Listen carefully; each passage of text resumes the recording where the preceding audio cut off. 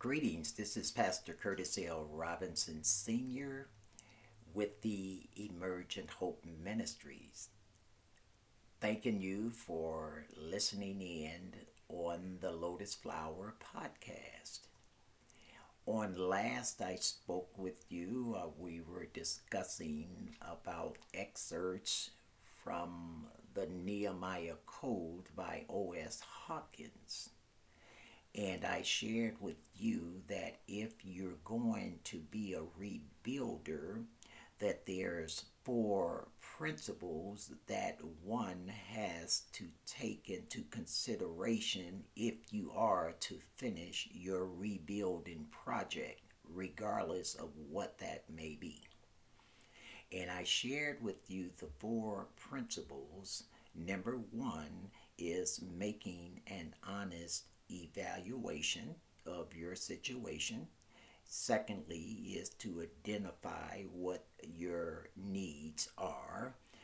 Thirdly, to take personal responsibility for your building project, your rebuilding project. And fourthly, is to move out of your comfort zone when rebuilding. And so I share with you the first ingredient in part two of Thoughts on Rebuilding.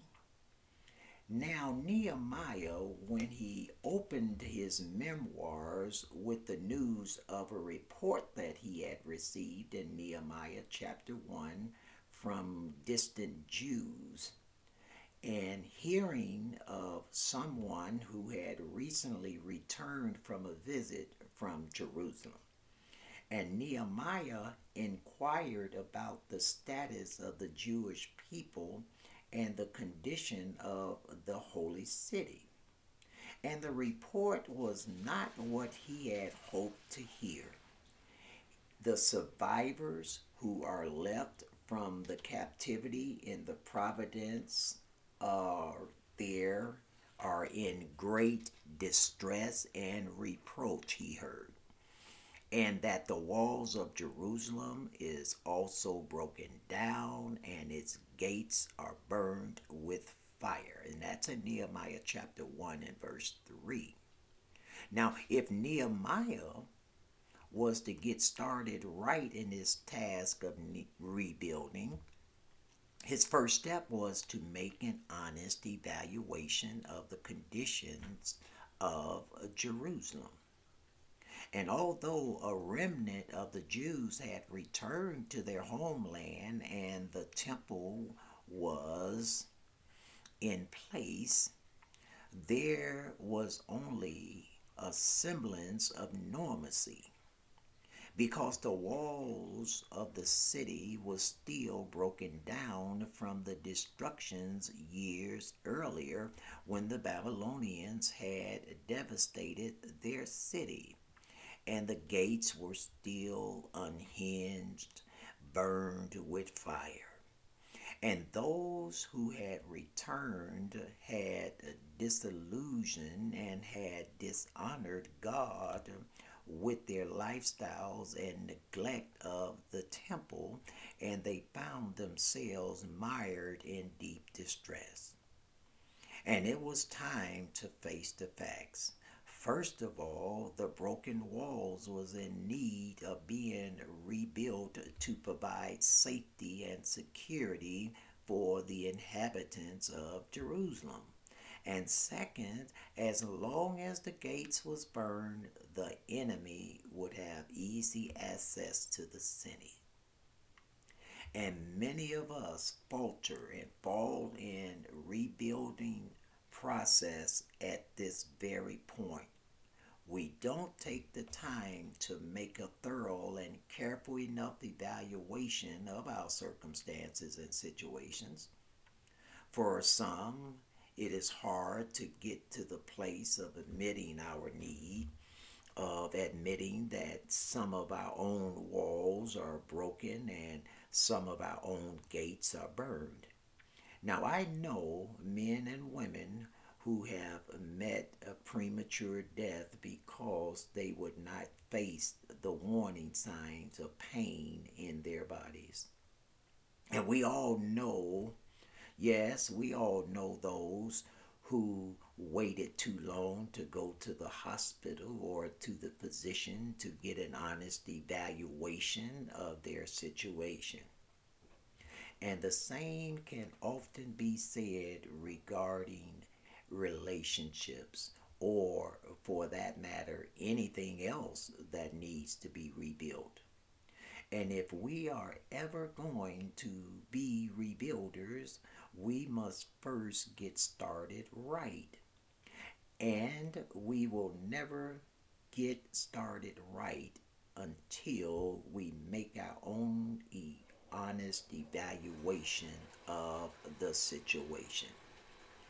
So there are times, at least three approaches that people take when seeking to rebuild something that is broken in their lives. And one is the way of the superficial optimist. The emphasis, you know, here is on the word superficial.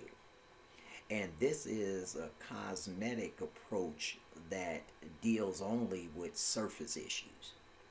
These are people who are constantly in the process of trying to put a positive spin on difficult situations, often pretending a problem does not even exist. You know those.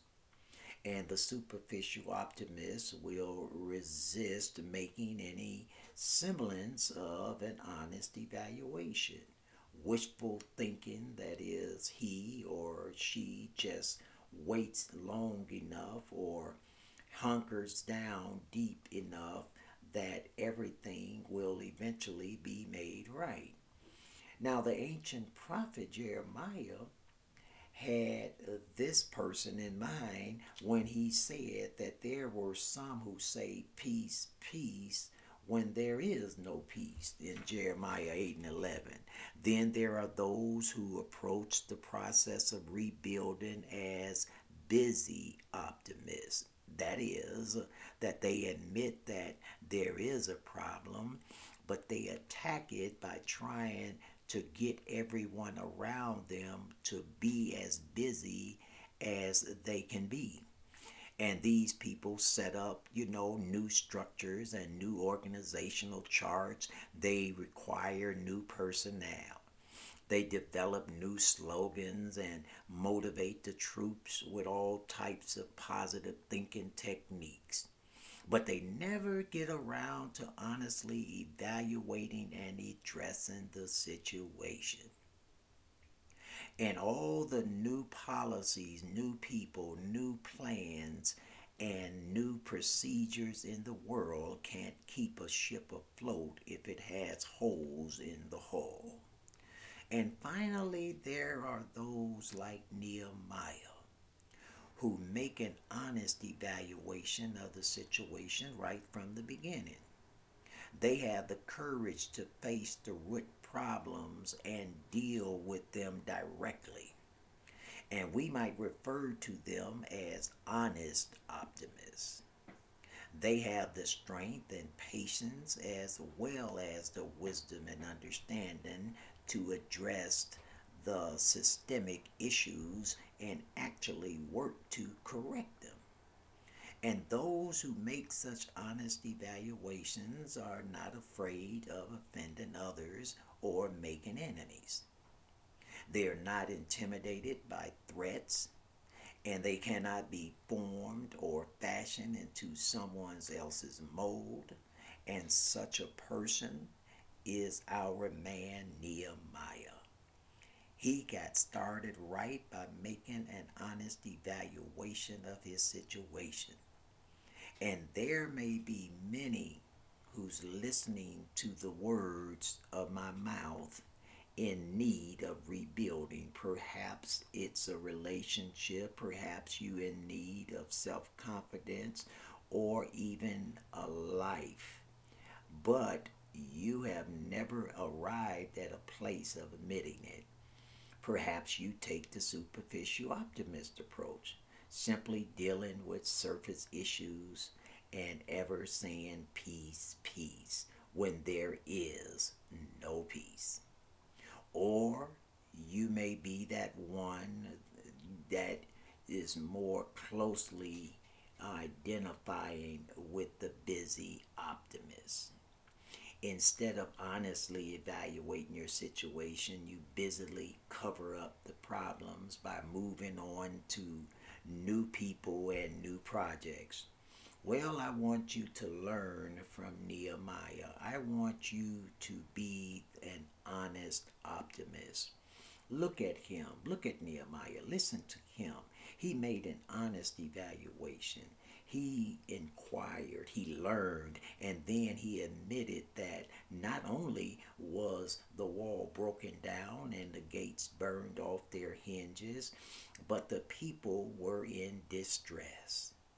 And as if there were not enough, also as if there were not bad enough people around him, they had to become a reproach to his God.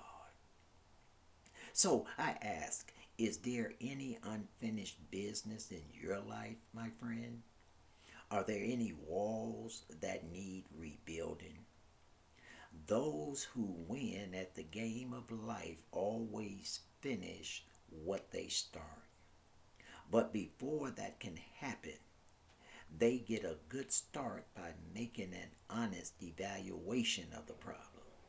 Rebuilders who go through the painful process of accurately assessing their situations are soon on the road to the realization that it's never too late for a new beginning. And then, secondly, you must identify the need. And it said, Nehemiah said in the chapter 1, verse 4, so it was that when I heard those words that I sat down and I wept and I mourned for many days. I was fasting and praying before the God of heaven. He's identifying with the need. And when Nehemiah heard the report from Jerusalem and he made an honest evaluation of its broken down wall and its burned gates, his passion began to rise. Are your passion rising, I ask you? His immediate impulse was to identify the need. Are you identifying with the need? What did he do? He wept and he mourned. He fasted and prayed for days, it tells us in verse 4. And this was not some faraway problem for Nehemiah. This was a personal issue. Now notice too that he sat down, the scripture says, and he didn't rush into his task. But what did he do? He put everything else aside and contemplated his task. It's what he did. He contemplated the matter. And as he did, he wept as though he thought about it and decided that this reproach is a distress and a disgust of the people of Jerusalem.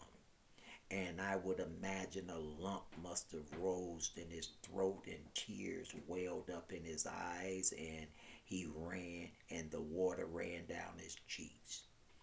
The more I studied the process of rebuilding, the more convinced I have become that one never rebuilds until he personally identifies with the needs and weeps over the ruins. Are you identifying? Are you weeping over your ruins? We live in a culture that seems to have lost its tears. Much of the contemporary Western Christianity focuses primarily on personal enjoyment. We seldom hear of the type of passion and vulnerability that Nehemiah showed here. Would you agree? Nehemiah's first concern in becoming the agent of rebuilding was not the welfare of the people, but the glory of his God. For him, prayer was warfare. He agonized, he wept, he mourned for days, he fasted. It is any wonder he became God's chosen man to instigate and initiate the rebuilding of God's own holy city. Nehemiah did what all godly leaders must do. He drew strength from outside himself, from his Lord. He identified with those in need, and he lived daily with his burden for 4 months. What about your passion? Because without a passion for your rebuilding project, you will most likely never see your goal accomplished. And it's not enough to be honest about your need if you do not identify with it passionately. In fact, without this brokenness and passion, the whole process of rebuilding will be just another burden layered on top of your already broken dreams. And those who get on with the actual process of rebuilding are the ones who personally identify with the needs of the situation. And sadly, there are many who are simply not grieved or burdened about the walls in their lives that are broken and in need of rebuilding. And it has been far too long since some of us have sat down, much less wept and mourned in many days. Take a marriage in need of rebuilding, for example. To be restored, it takes a repentant heart on the part of the offending party and a receptive heart on the part of the offended party. I've known couples during the times of ministry who would never rebuild their relationships because of this very fact, that they simply never could bring themselves to take responsibility to properly evaluate their situation and identify with the need themselves. And it was always entirely the other person's fault, we say. Rebuilders get started right, and they know the only way to do this is to make an honest evaluation, which then leads to a personal identification with the need and with those around them. And in the next step, we'll see that Nehemiah, he also brought his people a true sense of the camaraderie that he was, by his own example of leadership, letting everyone know that it's never too late for a new beginning. So, I say to you once again, make an honest evaluation of what your situation looks like and what it is, and then identify with your need.